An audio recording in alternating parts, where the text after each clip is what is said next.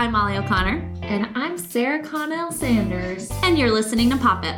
This is the podcast for popping questions, Popping bottles, and pop culture. Hi, Sarah. Hi, Molly. Early February at least, is a surprisingly busy time.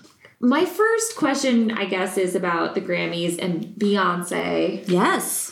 There is a lot of reverence for her among winners and yes, among everyone on the planet Earth. Sure. But beyond that, she has not won any major categories, and she was late. A lot of things happened, but I'm just curious about your general take on her presence at the Grammys and like whether or not she wanted to be there. So I do get the sense. I think that Beyonce loves to make music for people. Like I do. I really, really, really think that. Yeah, and she's so private, but she loves making music. Also think, and some people are speculating too, that like this may be her last tour. She's not old by any means, but if she wants to retire, she can. Yes, and you watched Homecoming, I think, right? And so I don't know if you haven't watched the documentary Homecoming, or if you don't follow Beyonce like that closely, she's very meticulous, she's very private, yes, but she also like puts her body through things anytime she is doing a video, whatever it is, and not just her body, but specifically I'm talking about like something like a tour in this case, but just in general, like because of just her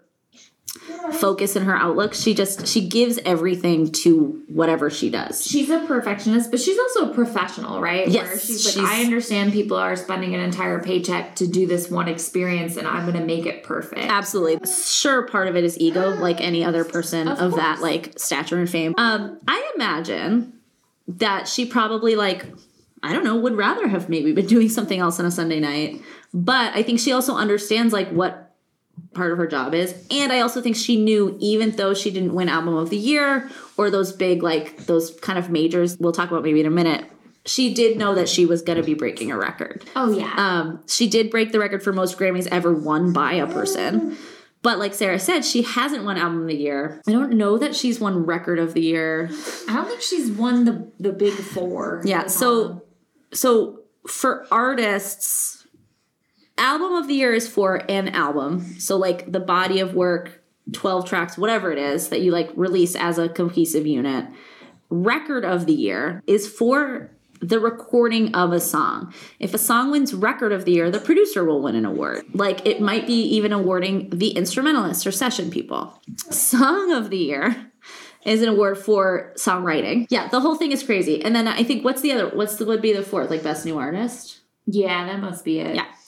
I think some people expected it just because it was like seemed like time. Because she's never won it before. I think she should have won it for Lemonade. Yeah. No, I think she should have won it for the self-titled album. But this is a self-titled too, exactly. And this is what happens though, is like every time she doesn't, and every time the same conversation happens, which is totally correct, which is just like, what more does she need to do? I don't entirely know to prove this to herself. I know it's not ranked choice voting, and there are like thousands of musicians, I think, but from all different genres. I think almost everyone votes for Album of the Year. Yes, I think it's similar to the Oscars, where like the nominations are voted for in one way. Yeah, classical jazz musician, you might be like, ugh, Beyonce is so like, I don't know, normie, whatever. Yeah, pop. What, right? And I have to say, like, to be clear, and you just mentioned this, but like, I don't know how the Grammys, I could tell you like exactly how the Oscars work, but I do enjoy it as a piece of entertainment. Well, and as a piece of entertainment, they only give out, I think, 8 awards or something. Very on the few. Show. Yeah, they give like nothing away in the show, and there's like 70 or 80 or 100 something categories, right? Yeah, that happen off air, and so that's important. And then the performances, as they should be, I think, with the Grammys, are a big part of it. Yes, they are showcased, which is cool. But okay, so can we talk about Harry Styles' performance too? Because he won the big award. And he said something, I know you're a lifelong Harry Styles fan in many ways, but he said, like, this doesn't happen to people like me. Yes. And everyone kind of like collectively sighed. Oh yeah, no. So I think like, I love Harry. Yes. Like Sarah said, I liked that album. I like am okay with it. Just like winning awards. Yeah. But yes, I think like a lot of people too I think because Harry has conducted himself in such a way over the past, especially few years as he's getting older, where he seems like really sensitive about things or like intentional or careful. I think that was a part of the surprises because it just didn't seem like something that he like thought about. But I have found a lot of people giving him the benefit of the doubt and saying like, and I think this is probably true though, is that he kind of maybe meant like a boy from a like pop star factory TV show. Yeah, but like it didn't play well. It didn't play well because it shouldn't have, because it was silly. His charm boils down to like his magnetic charisma and energy as a performer, not necessarily as a singer, like a songwriter or something. Yeah. It's when you go to see a Harry Styles show, as I understand it, it is an experience. It's like an Elton John situation. He did perform on the broadcast. And hi, Jake. Oh, hi, Jake. Okay. All right. Have fun with the rest of your podcast. Thanks. It was silly, though, for Harry to say that because you have in the audience sitting Beyonce, who has literally worked at this her entire life, who has like had accomplishment after accomplishment, and who cannot win this award. Right. The reactions too from Lizzo and Adele were like very memeable, but it's very possible they caught them at the wrong moment. And it's funny because Lizzo and Harry Styles love each other. Oh yeah, they're like besties. And when he won, there's a picture of her like recording him and just like with a huge grin on her face, which just shows you like what a careless thing that was to say. Especially, I think it was worse because I think people did expect that Beyonce would like finally right. And I wonder if that's why people didn't vote for her, because they thought it was just like a shoo-in kind of situation. I think it's partly that. I think there are also people who just are like, no. I don't. We'll talk about the Andrea Yes, situation. Harry's performance, though, the turntable that they were going to dance on started rotating in the opposite direction. From what they had rehearsed. Well, that would throw me too. So I was wondering how they didn't fall off thinking they had rehearsed. So they all just had to start like doing their choreography backwards, basically. Which is kind of remarkable now that you're like, oh. Is that crazy? I thought maybe he was sick. Just like he was low energy. Yep. He wasn't going for high notes the way he usually does. And that could be part of it too. I mean, I have no idea. Yeah. I just thought like something's off with him tonight. Or John Caramonica on the Popcast from the New York Times, he was talking about how Harry was maybe having this self-actualizing moment where he was like, everyone thinks I'm a joke. And it was a little far-fetched. Like he was just like going through something like from a movie. Yeah, like almost like as it was happening. So he does these long stints at Madison Square Garden or whatever, and he sells them out, and people go because they're so excited and they love him so much. And then he's sitting in a room of his peers and he's like, oh my God, imposter syndrome or something like that, where his whole shtick didn't feel as important as, say, Beyonce's talent, you know, and hard work. That's really funny because the second you said that, I started to think of, there's my favorite scene in Boogie Nights. But there's a scene in Boogie Nights and it's kind of like a famous scene where Mark Wahlberg's character is the main character of the movie and he's experiencing like a little bit of that and a little bit of a lot of feelings, but they basically like there's pop guns going off. Jesse's Girl is playing. There's drugs everywhere. And so it's like a constant, it's just things are happening and they train the camera on Mark Wahlberg's face, on his character's face. And so you hear and kind of see in the periphery all these things happening around him basically. Mm-hmm. And it's just him like feeling a bunch of feelings. And that's what that made me think of. Like I'm imagining Harry Styles like going through like just an entire like roller coaster of every single thing he's ever thought of, right? Well, you know who else you just made me think of sitting in the audience? Ben. Yeah. Ben Affleck. Yes. I mean, it's not out of character. No, he's been looking like a little bit miserable and a little bit ornery. Dour is, yes, he looks dour. That's like a little bit of his vibe, I think, ever since I think like he and Jennifer Garner split up. Yeah. Right? I feel like he's just sort of dour. Right. And I, obviously I'm not trying to like correlate the two, but yeah, he's just like, there's been more pictures of him just like sat, like looking like he is experiencing ennui. That's how I would describe it. Like a real existential, just like existential boredom and near misery, but like not quite, like a numbness. That's one of those French words that we're like, we don't have a real ennui. We don't have a real corresponding idea for it. He wants to be married to J-Lo. I don't think he like wants to like go to the Grammys. I don't think he wants to go to the Grammys. He doesn't want to be out of the public eye, but yeah, right. There are certain things that he wants to do. It's like you, before this started, you were showing me a clip. Yes. How old is that? There's a Dateline special from 2003, which is hosted by Pat O'Brien, which some of you may remember. He used to host like Extra or Access Hollywood, and then he was fired because he left like lewd voicemails on several people's answering machines.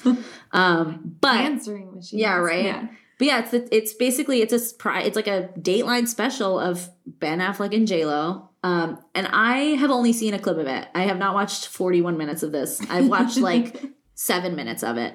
But yeah, there's a clip where like she seems like she's putting on for the camera and is like, oh, we're cooking together she's cooking with Ben O'Brien. And he's just as like, he's like checked out. And it almost comes across as disdain for her as opposed to the situation. Well, I don't know if you've seen this, but there is a clip of them recently where, you know, the lip readers of TikTok are like, he's saying, Jen, I didn't drink it. I don't know. She's upset, obviously. And he is an alcoholic. Yeah, he has addiction issues. And so other people are like, no, the lips are saying, Jen, I didn't do it. But whatever they're saying, they're in an argument. It seems right. It seems pretty early, Jen, too. I didn't something is like, yeah. Nice. They've known each other for how long, right? But when you know all the cameras are out, it just... Anyway. It reminds me of this is like way off, we'll get back to it, but the Liam Hemsworth and Miley Cyrus clip where he's like scolding her. Yes. Yeah. That's been resurfacing. Like, I love that. She kind of like thrashes him. Yeah. Yeah, I don't think that Ben Affleck wanted to be at the Grammys. I do think that, actually, I know that Madonna wanted to be at the Grammys. Okay. Madonna does not look like herself as we know her. Yeah. It's really bothering me because I think aging... Say what you will about Julia Fox, but like aging is a beautiful thing and they're trying to make it. Yes. My problem with Madonna's looks right now, which is a weird way to word it because I don't want to say like my problem with her looks. If ladies as they get older get plastic surgery, whatever, she's like she's wearing and styling herself in a way that is very like culture vulture. Yeah. She's dressing herself like a young black person, essentially. And I don't mean to sound like, oh, like imagine what that looks like. But she is wearing her hair in a braid style that like is very typical of the black community and not very typical of the white community. And even like she has like piercings or like a grill. She had a grill in her mouth the other day, which is really weird and like very appropriative. What I do have a problem with, right, is when people say, like, oh, she put too much stuff on her face, she did this, she did this, she did this. Because that's just, like, choices that she's making, I guess, see, right? That is what I was kind of No, saying. like, I agree with you on that. I like, looked personally. At her and I thought, what a beautiful woman. And she's just not accepting, like, the biological changes happening to her. And it, for me, is off-putting. But that's her decision. I'm with you on that on a personal level. Like, to me, like, I don't like, it makes me sad. Oh, yeah, that bums me out big time. But, just like, that she's the most confident woman in the world. Or when I was growing up, she was the picture of confidence. And she did empower, like, so many communities, like the queer community. And to just be who you are and be proud of that. And then she has pumped her face filled with... It's a lot of fillers. If you haven't seen it, it's a lot of fillers. The thing with her, so she actually made a statement about it, which I thought was interesting. And she addressed a couple different things in it. And one thing I do like about Madonna, I am a big Madonna fan. I've seen Madonna live. Like, I love her.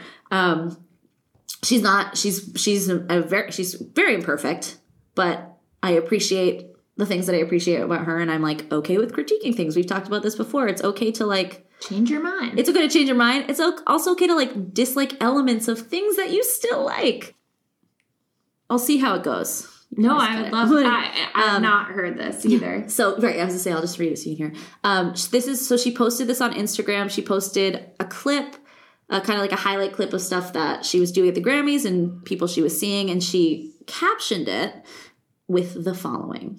It was an honor for me to introduce Kim Petras and Sam Smith at the Grammys. I wanted to give the last award, which was Album of the Year, but I thought it was more important that I present the first trans woman performing at the Grammys, a history-making moment, and on top of that, she won a Grammy. So she's already bringing in this like sense of history that I think she does have, right, about her own legacy and beyond. Instead of focusing on what I said in my speech, which was about giving thanks for the fearlessness of artists like Sam and Kim, many people chose to only talk about close-up photos of me taken with a long lens camera by a press photographer that would distort anyone's face. 2 exclamation points. Once again, I am caught in the glare of ageism and misogyny that permeates the world we live in. A world that refuses to celebrate women past the age of 45 and feels the need to punish her if she continues to be strong-willed, hardworking, and adventurous. And I think that's her kind of being like, yeah, maybe I wanted to put some stuff in my face, but wait, there's one more thing, sorry. Which it's like my favorite little bit. I've never apologized for any of the creative choices I've made, nor the way I look or dress, and I'm not going to start. I've been degraded by the media since the beginning of my career, but I understand that this is all a test, and I am happy to do the trailblazing so that all the women behind me can have an easier time in the years to come. In the words of Beyonce, you won't break my soul. I look forward to many more years of subversive behavior, pushing boundaries, standing up to the patriarchy, and most of all, enjoying my life.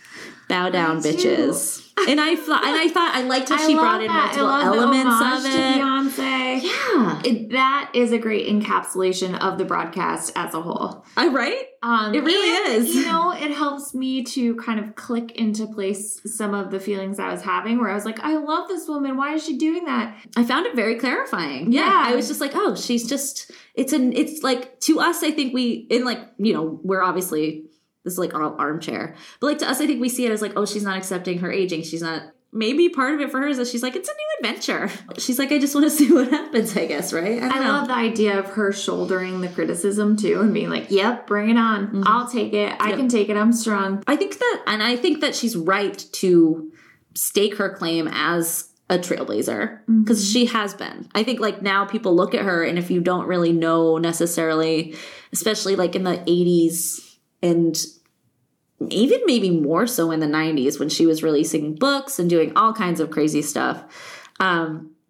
She was the person that a Marjorie Taylor Greene or whoever, Ron DeSantis, would be like going after. Like she was the object. She was the target. Not the only one. Because like we said, Beyonce she could spend the rest of her life not going to the Grammys and be like perfectly content. Yeah. And I think people would be like, okay. And at least in a financial sense, yes. Right? But like Tina Turner had a comeback in the 80s and 90s. She moved to Scandinavia. Well, yeah, I would She just bounced. She was like, I'm good, thanks. And maybe it's a mark of narcissism in a way that Madonna continues to do this. Oh, certainly. I don't think that's... But I also think that's how she is... That's how she's Madonna in the first place, right? Right, yeah. So you have to just, like, roll with it. Again, like I said, she's not perfect, but I think she's got good flaws. She's also she tries. Narcissism is the wrong word because she's willing to admit her faults. It's definitely ego. Ego and narcissism can be different, even though they are the same. No, you're right. You're right. It's like when we were talking about ennui. You know, sometimes things don't quite translate. Yes, a lot of nuance. Exactly. Did you watch the whole show? I've only watched clips. I fell asleep at 11:30. I have never made it. Still have like another hour. Yeah, I've never made it through a Grammys, mostly by choice. It's too long. You saw Sam Smith. Yes. The Sam Smith thing I felt was very campy, but was intended to be. Mm-hmm. I enjoyed the performance as like a piece of theater. Well, and I think it's so funny because now you have people freaking out about it again. And like devil? Yes, and it's a news. If you ever hear something panic about a satanic panic, Sarah and I were just talking about a podcast we both really love called "You're Wrong About," and one of the hosts of that is kind of an expert on the satanic panic concept. But it's basically like if you're concerned about it, I don't know. I mean, I would be concerned about it now only because there's so many other laws and stuff coming into play that are like. That go hand in hand with something like a satanic panic, like don't say gay in Florida. But it's like back to like Tipper Gore trying to get her explicit stamp on all the CDs, right? Like it feels like that. I have to say, I thought that it was a cool performance. I hate Sam Smith. Not as a person. I think that I support them as just like whatever statements they're making. I like hate Sam Smith's music, like deeply. Like I hate their voice. And so I don't even feel like I can give like a balanced. I thought it was cool though. Well, this lends itself to the acceptance speech where Sam Smith, I think, blew a kiss and then stepped aside. Yeah. And I thought that was really nice. That is cool because Kim Petras, as we learned, is the first trans woman to perform on the Grammys and I think probably to win a Grammy. Which is, And I love any speech like that. I always love and respect them. One time, Merritt Weaver, she's an actress. She's one of those actresses whose name you're going to be like, I don't know who that is. And then you see her and you're like, aha. She was on the show Nurse Jackie. She won an Emmy for it. She got on stage, was handed her award, looked at the microphone, said, thank you, and left. It was brilliant. Awesome. Yeah. Okay, I'm glad you mentioned somebody that we could all look at and be like, I know that person, but maybe we don't know them for a specific role or they reinvent themselves. Andrea Riseborough. Oh, yes. She is one of those. Well, she's not that famous to begin with. Right. But she has a lot of famous friends. Exactly. So tell us what happened with Andrea Riseborough, Sarah. Give us the rundown. She got the Best Actress nomination for To Leslie, which no one, even like film critics, hadn't really heard of. I guess it premiered at South by Southwest, but it wasn't on the radar of anyone who is in like a decision-making role in film even, or like film critique. Sure. People knew about it, kind of. So she got her nomination, but then there are people who did not get nominated, like Danielle Deadwyler, who was in Till. And then also Viola Davis, recent EGOT recipient. That's very exciting. Who was in The Woman King. And that one really bothered people. And I mean, she already has an Oscar. I guess that performance, and I have not seen it. I haven't seen it either. I do know. So The Woman King is an interesting case. And I saw a quote today from the director of it, Gina Prince Blythewood, who I love if you have seen Love and Basketball, which is one of the best movies ever. I don't know. She directed that too, but she directed The Woman King. And she said it, people keep saying it's a snub. And she's like, it's not a snub, because a snub implies that like other things about your thing were recognized and one thing wasn't. She was like, it was a shutout. Our movie, and she was kind of talking about how successful it was both commercially and critically. And she's like, for a movie this successful to be shut out is kind of weird. Right. It's kind of crazy. It was, and it wasn't like the reviews weren't like, oh my gosh, it's Best Picture, but the reviews were good. They were like very solid to good, and Viola Davis's performance in particular was singled out. Giving Andrea Riseborough the benefit of the doubt. I think she assumed Viola Davis would get nominated, and it would be someone like Michelle Williams or Ana de Armas, speaking of Ben Affleck, who would not get nominated. I don't think she realized. Well, I don't think that it's Andrea Riseborough either. So here's what happened. It's not just that Andrea Riseborough got nominated under strange circumstances, or like with a movie that no one knew about. There was a grassroots campaign where basically a lot of her friends, Mary McCormick, another name of a woman that you would be like, yes, of course, Mary McCormick from every TV show I've watched. She kind of started the spearheading. She's friendly with Andrea Riseborough. It spread to like people like Jennifer Aniston and Gwyneth Paltrow. Who then they were holding screenings for the movie. They were like putting on screenings in their home, which is not unheard of. Jack Nicholson, the year that Brokeback Mountain came out, invited people several times to his home to watch Brokeback Mountain. It's a thing people do for movies they support so that they can make sure people see them and will vote for them. But there is a rule about it that you have to show the movie. You can't just have a party based around your movie to try to sway voters. You have to show the movie. And so it brings up basically an interesting dichotomy, because on the one hand, you have Andrea Riseborough, who was in this tiny movie who was like, I'm just fighting to be recognized for it. And by all accounts, it's a great performance. Yes. And if you're an actor, I think any actor or anyone who's just like done something that they feel is like maybe the best thing they've ever done, whether it's like you wrote something or you just like had a, I'm like a feeling like you gave a great lesson, whatever it is, like in your job, right? And I think she kind of understood like, this is my chance almost. And it wasn't just her, like you said, it was like kind of the people around her. But so the thing is like indie movies that have no funding or that have like a crappy distribution deal or have like no major studio deserve to be seen and they deserve to be recognized at what cost, I guess, right? And so I think the grassroots element, the potential of like not showing the movie, but on top of that, the idea of like equity in the sense that yes, were there screenings available from people like Jennifer Aniston? Sure, people could go see it. Could every actor go to a movie theater and buy a ticket to see that movie to know if Andrea Riseborough was good enough for a nomination? No. It's not actually equitable to people who aren't friends with Jennifer Aniston, you right? had to take the word for it from Gwyneth Paltrow, who posted it on her Instagram story. Yes. Right next to like a back posturing device that you could buy, you know, and it was just kind of the commercialism of these influencers. Absolutely. I mean, they're movie stars. But yes. And so on one hand, like there was a case somewhat similar to this where a composer years ago sent his own song to his branch. He was a governor of the branch. He got disqualified and he was like, I just finally thought that I had a chance to get nominated. Like he was really just like, I wanted to get recognized, right? And so I really am sympathetic to that element of it. And I do think they've done an investigation and they were like, we can't prove whatever. Oh, but the investigation was based, or I mean, there was a lot of pushback, and so they had to find something to investigate. Yes. The movie was not shown at one of these events that was held. I don't know if it was by a celebrity or if it was just like a grandiose affair, but they didn't show the movie, and it was to promote. And it was a screening of the, or like allegedly a promotional event for the movie.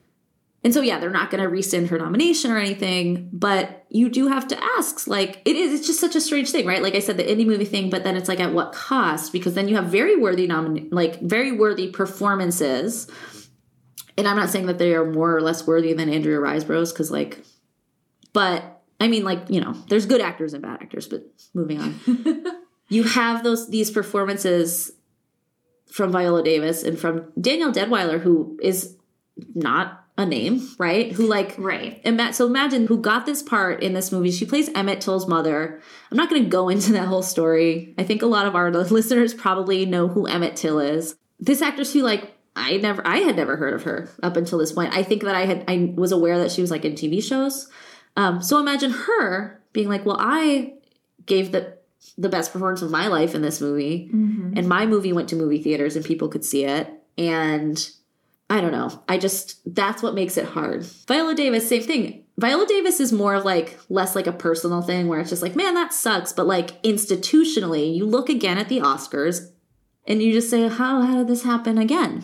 Because this year there were, anyways, there's problems and they're trying to solve them. I want to latch on to one last thing. You mentioned like how you can see somebody that's an actor and you're like, okay, you know what you're doing. I get it. Sure, right? I have never appreciated that so much as watching recently Paul T. Goldman.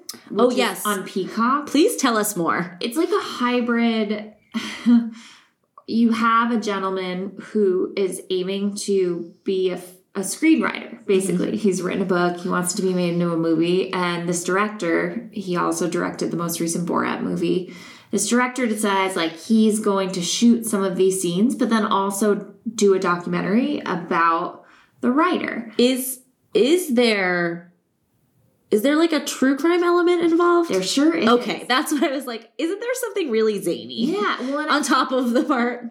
I just listened to an interview with the director, and he talks about how, like, it was not intended to be a true crime piece, but it follows those sort of beats. Sure. And that's really helpful in gaining an audience. But it is extremely watchable, so funny, and part of the structure of the movie is you being able to recognize who is in the documentary and who is acting.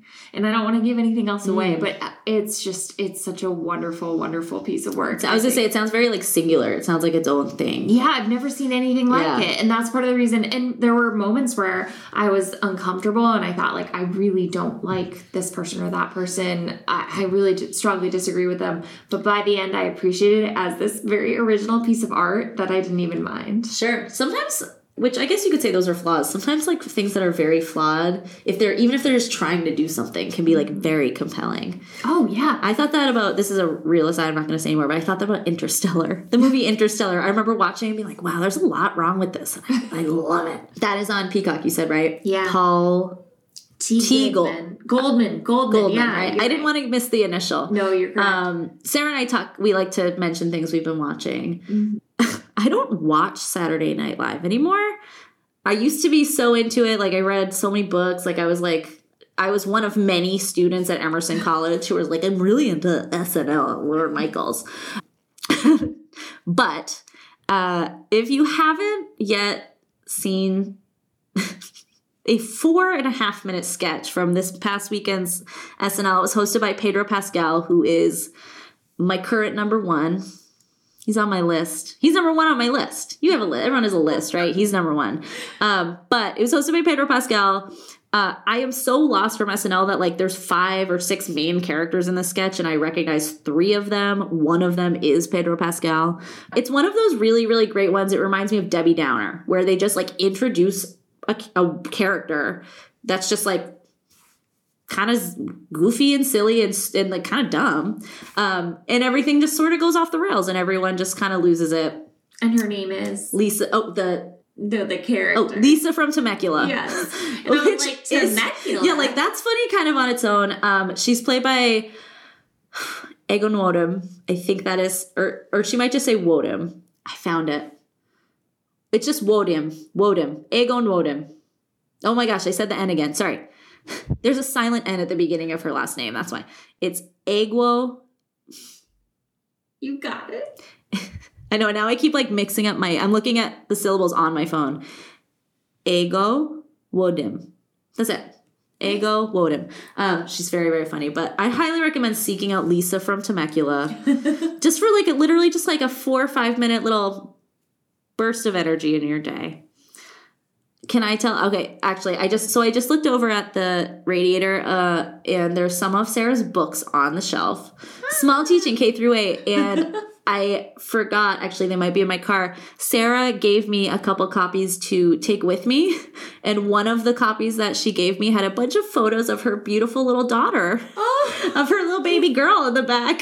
And I handed it to my mom, and I said, oh, wait. What is that? Yeah, I need to take that back. Sorry about that. And then my mom was like, can I keep one? And I was like, no. She could have. I know, but I thought that was a little funny. It just reminded me when I looked at Sarah's little shelf with her books on it. And if you haven't yet, grab a copy. That. Oh, thank you. I also, it came out on audiobook this week, and the narrator does, like, a really good job. I mean, it made me just happy to hear her reading my book. If you get an audiobook, I feel like that's, like, the big time. Oh, man. Right? It was very surprising to me. Because I just found out about this a couple weeks ago. So. It's very exciting. Yeah. Yeah. The Super Bowl. Yeah. Which we both have kind of forgotten about. I watched some of the ads in anticipation of this. Do you want to do that first? So, yeah, we might as well. So last year, you guys may remember, Sarah kind of, like, gave me some prompts for Super Bowl ads and tried to kind of guess what was going on. If you can figure out what product they're selling. Yes, I'm very excited. All 4 of them are beer. What beer are we drinking today? Warcastle! Yeah, we got a little Redemption Rock here. I love Redemption Rock. Me too. It's a very safe space. I meant to ask. It is a very safe Sloan is in the building as well. Sloan is right here. Our 8-month-old associate. Yes, she's a friend of the pod. Friend of the pod, Sloan is playing with her blocks. But I wanted to ask you, when you left brunch, you were on your way to Redemption Rock. Did you guys have a nice time on Sunday? We did. And in fact, I tried a new beer that I really liked. And I can't remember what it was called, but I'm going to describe the sign for you. So when you go to Redemption Rock, you can order it. It had dinosaurs on it. And it was a West Coast IPA. And I liked it. I found it real nice drinking. I'm sure they'll be thrilled when you order it as the dinosaur beer. All right, you ready? Yes. Okay, so these are commercials that will be airing on Sunday. Last year, this beverage featured some heavy hitters in its ad, including Serena Williams and Peyton Manning. This year, Williams is joined by Tony Romo in a reenactment of Caddyshack. Which beer do you think it is? Oh, wow. I was going to say Fresca, which I know is not a beer, but they're one of my favorite lines from Caddyshack. Can I get you a Fresca? Okay. Serena. I'm trying to remember what Serena did an ad for. Is it it's a domestic, it's a domestic, yeah, it's domestic like beer. A major. I guess you would call it sporty if a beer can be sporty. Mick Ultra? It is! What is it, 64 calories? Amazing. Well, that's their whole thing, right? Is that they're like, oh, Mick Ultra is like water, and it tastes like it too. All right, you ready for number 2? I am. Sarah McLachlan heads for the mountains. Wait. To continue her work for the ASPCA, where she finds herself face to face with a wolf in her tent. I saw an article about this, and I don't remember the beer. Yeah, I think of Sarah McLachlan as more like a craft beer drinker, like Allagash. Yes, absolutely, I'm with you. And this like a Sierra Nevada. This is not Natty Light, but it's is it Busch Light? It is Busch Light. Good job. I'm 2 for 2. All right. I have 2 more for you. Okay. Kevin Bacon narrates this ad as a 6-pack connects a wide variety of diverse beer drinkers. That sounds fun. Is it like the 6 degrees of... Yes. Yeah. Oh, I didn't even make that connection, which is kind of silly. What's the thing? Kevin Bacon is always 6 people away from someone 6 degrees of Kevin Bacon. Yes, you can name any actor, and you can reliably, and at this point I think it's easier than it used to be, just because I don't know, there's so many movies, but yes, you can reliably name any actor, and within like 6 jumps to other actors and movies you can get to Kevin Bacon. Is it Coors Light? Oh, you're so close. Is it Bud Light? It is. I feel like correct. Steal My Sunshine is the soundtrack to this Boston man's fantasy as he traverses an alternate universe in which Red Sox and Yankees fans embrace in the bleachers, Southie residents shovel one another's parking spots, and the only thing that the mob dumps into the river is its recyclables.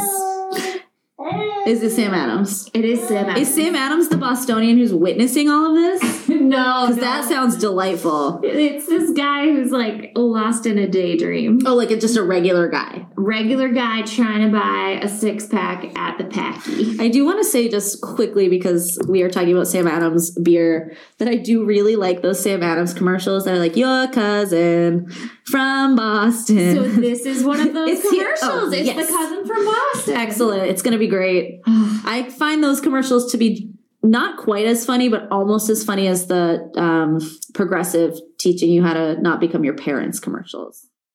All right. Well, I have been Sarah. I've been Molly. Let's pop it. Pop it.